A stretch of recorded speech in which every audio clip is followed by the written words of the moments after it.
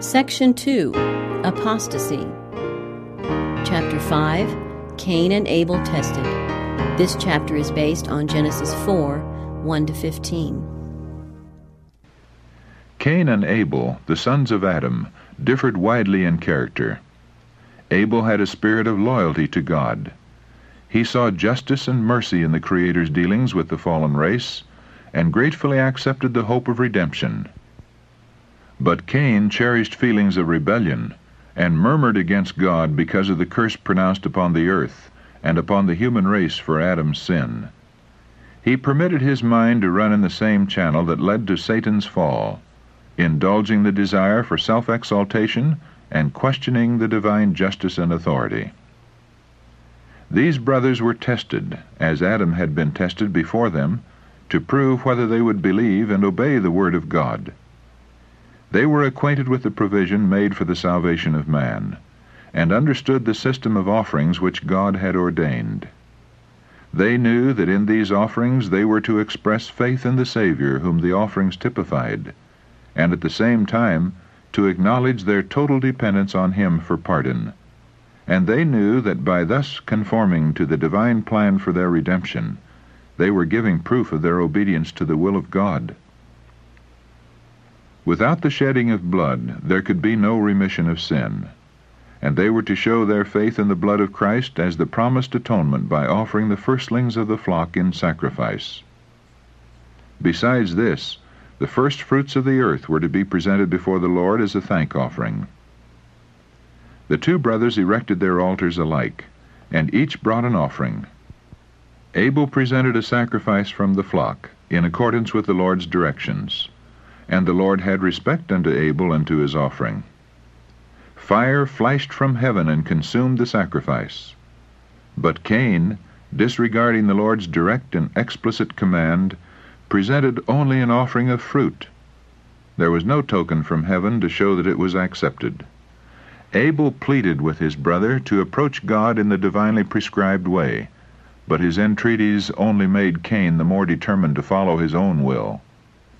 As the eldest, he felt above being admonished by his brother, and despised his counsel.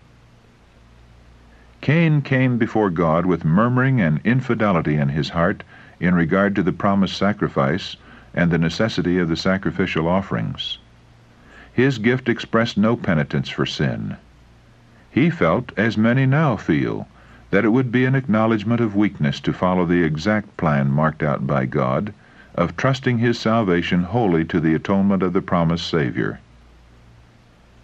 He chose the course of self-dependence. He would come in his own merits. He would not bring the lamb and mingle its blood with his offering, but would present his fruits, the products of his labor. He presented his offering as a favor done to God, through which he expected to secure the divine approval. Cain obeyed in building an altar, obeyed in bringing a sacrifice, but he rendered only a partial obedience. The essential part, the recognition of the need of a Redeemer, was left out. So far as birth and religious instruction were concerned, these brothers were equal.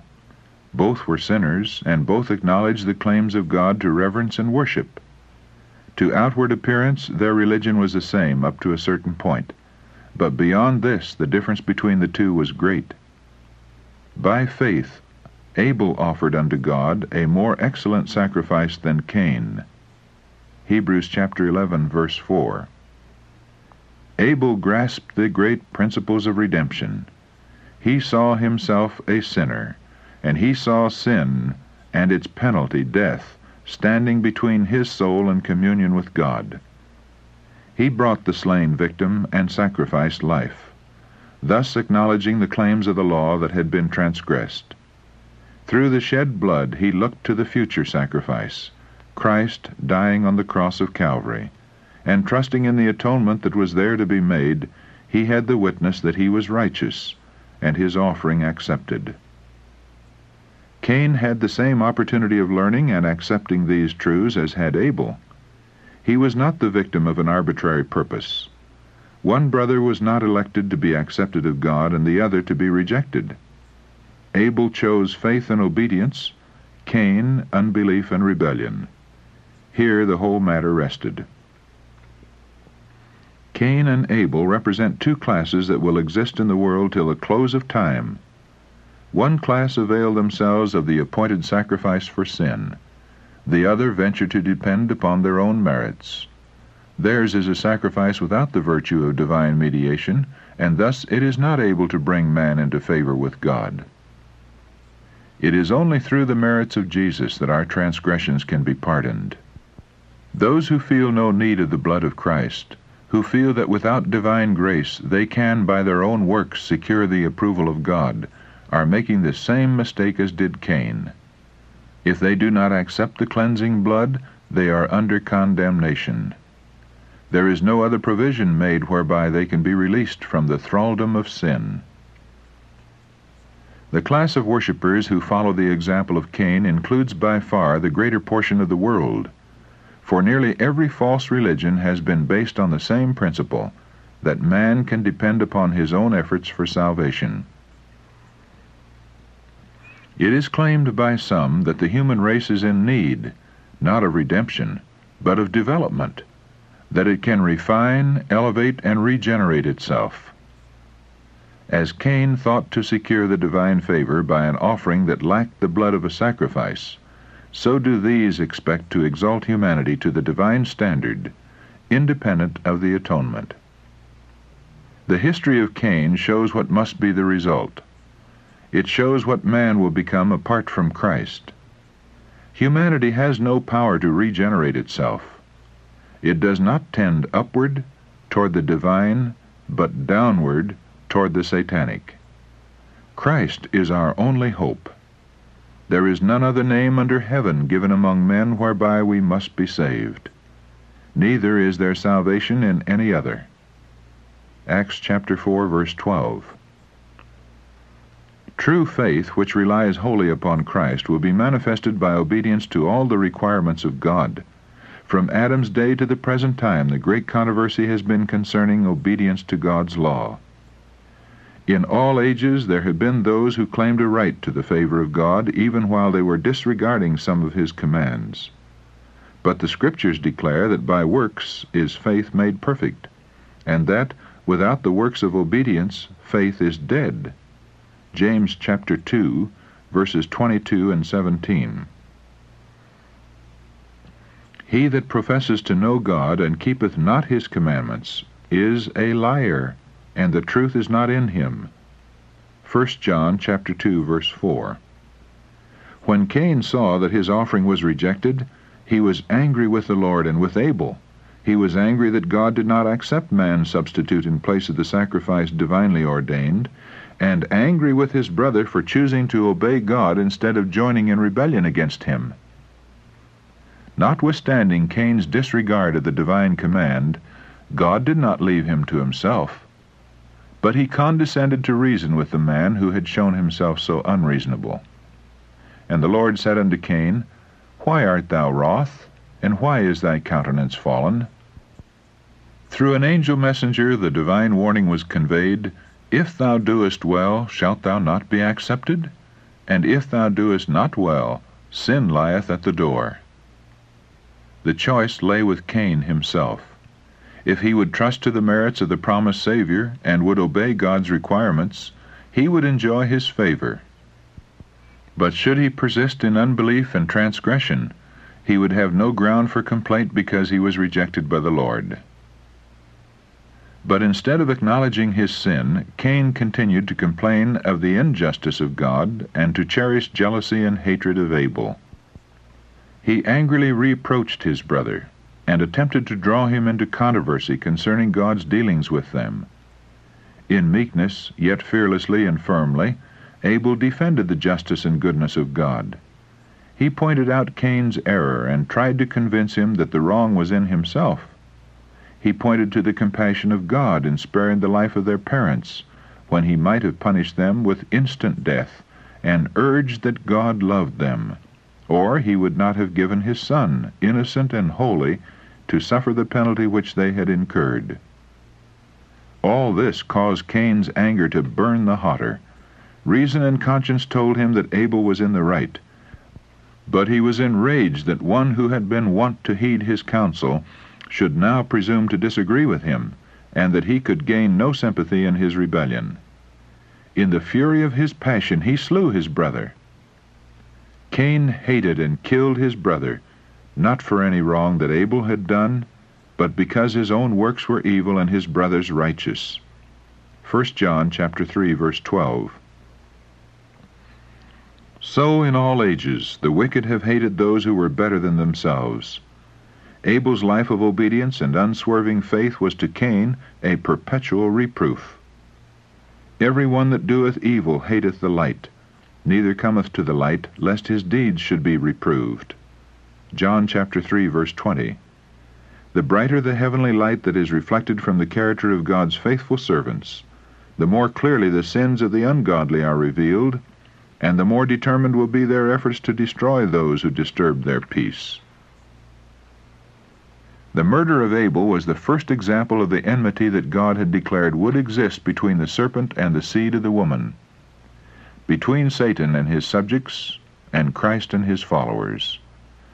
Through man's sin, Satan had gained control of the human race, but Christ would enable them to cast off his yoke.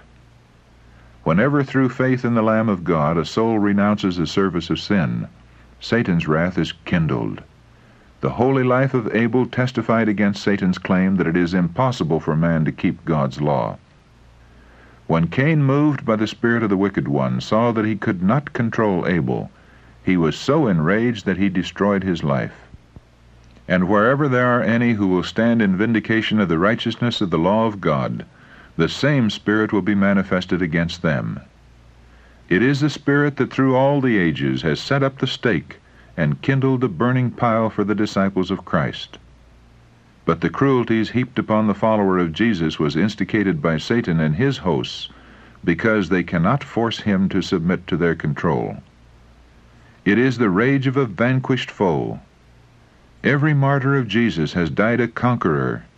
Says the prophet, they overcame him, that old serpent called the devil and Satan, by the blood of the Lamb, and by the word of their testimony, and they loved not their lives unto the death. Revelation chapter 12, verses 11 and 9.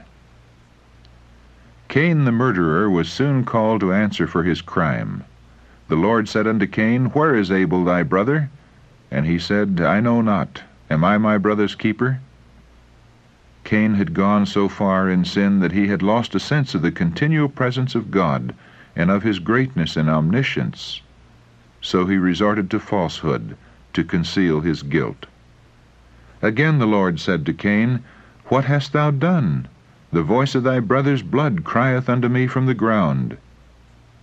God had given Cain an opportunity to confess his sin. He had had time to reflect.